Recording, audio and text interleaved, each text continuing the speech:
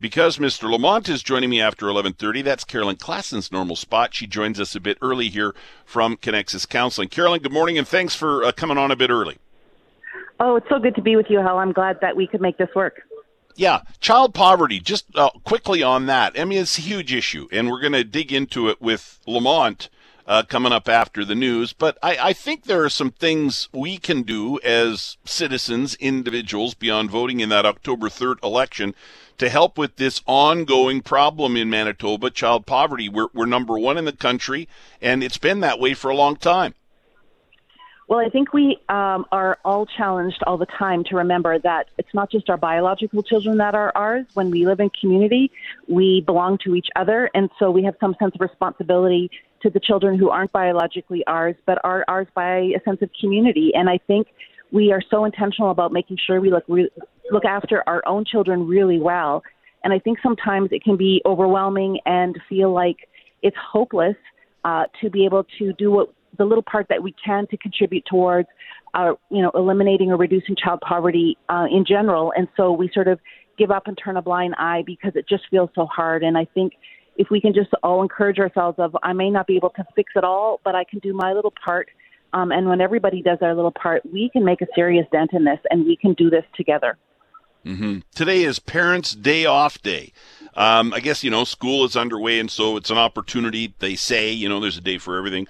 Today is the opportunity, I guess, for moms and dads to take a bit of a breather, which I think is really important, right? For parents to say, I'm taking a break from this. Figure out how to make sure the kids are taken care of, whether they're in school or maybe where they're with, grandma and grandpa or whatever. But be able, as a parent, a mom and a dad, to, take a break.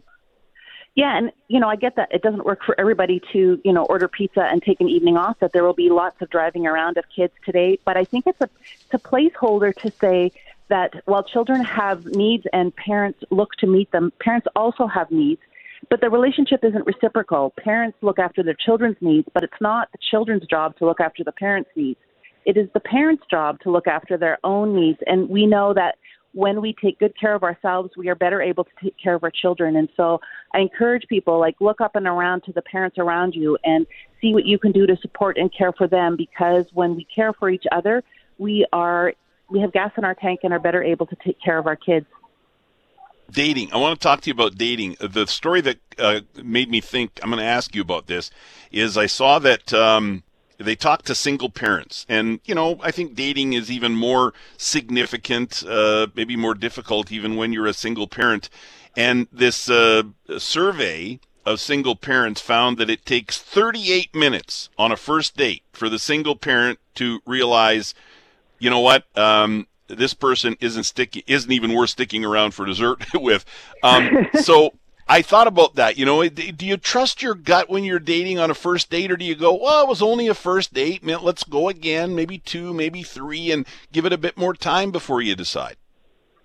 Well, I think you can hear, if you're talking to single parents about this, they make quick decisions because time is precious, and they may not have time for another several weeks to have Right. another date, and so they have to make decisions quickly. But I do think that there are absolutely first dates where there are big red flags that are deal breakers, and you say, no, a second date doesn't make any sense. But I also know that love isn't always at first sight, that sometimes people grow on you, and if you never allow for a second date because, there weren't huge sparks flying, you could be removing the possibility of something pretty special developing at a sort of a slow burn. And I encourage people, I know someone who sort of has a 3-date rule, to say, I'm not just going to give up on the first, because all first impressions are happening while you're nervous and the other person's nervous, and you got to give it a little time to settle in and see if there's something there. Mm-hmm. New York University has done some research, and basically the finding is that everyday pleasures, whatever that is for you, for some it's music, for some it's, having a good cup of coffee, whatever that daily pleasure is for you, it can elevate brain performance. And I think there's a lot, it kind of relates back to moms and dads taking a break today, right? I think you have to enjoy those little things in life. They say it elevates your brain performance, but I think it makes you happier and makes you a more productive citizen.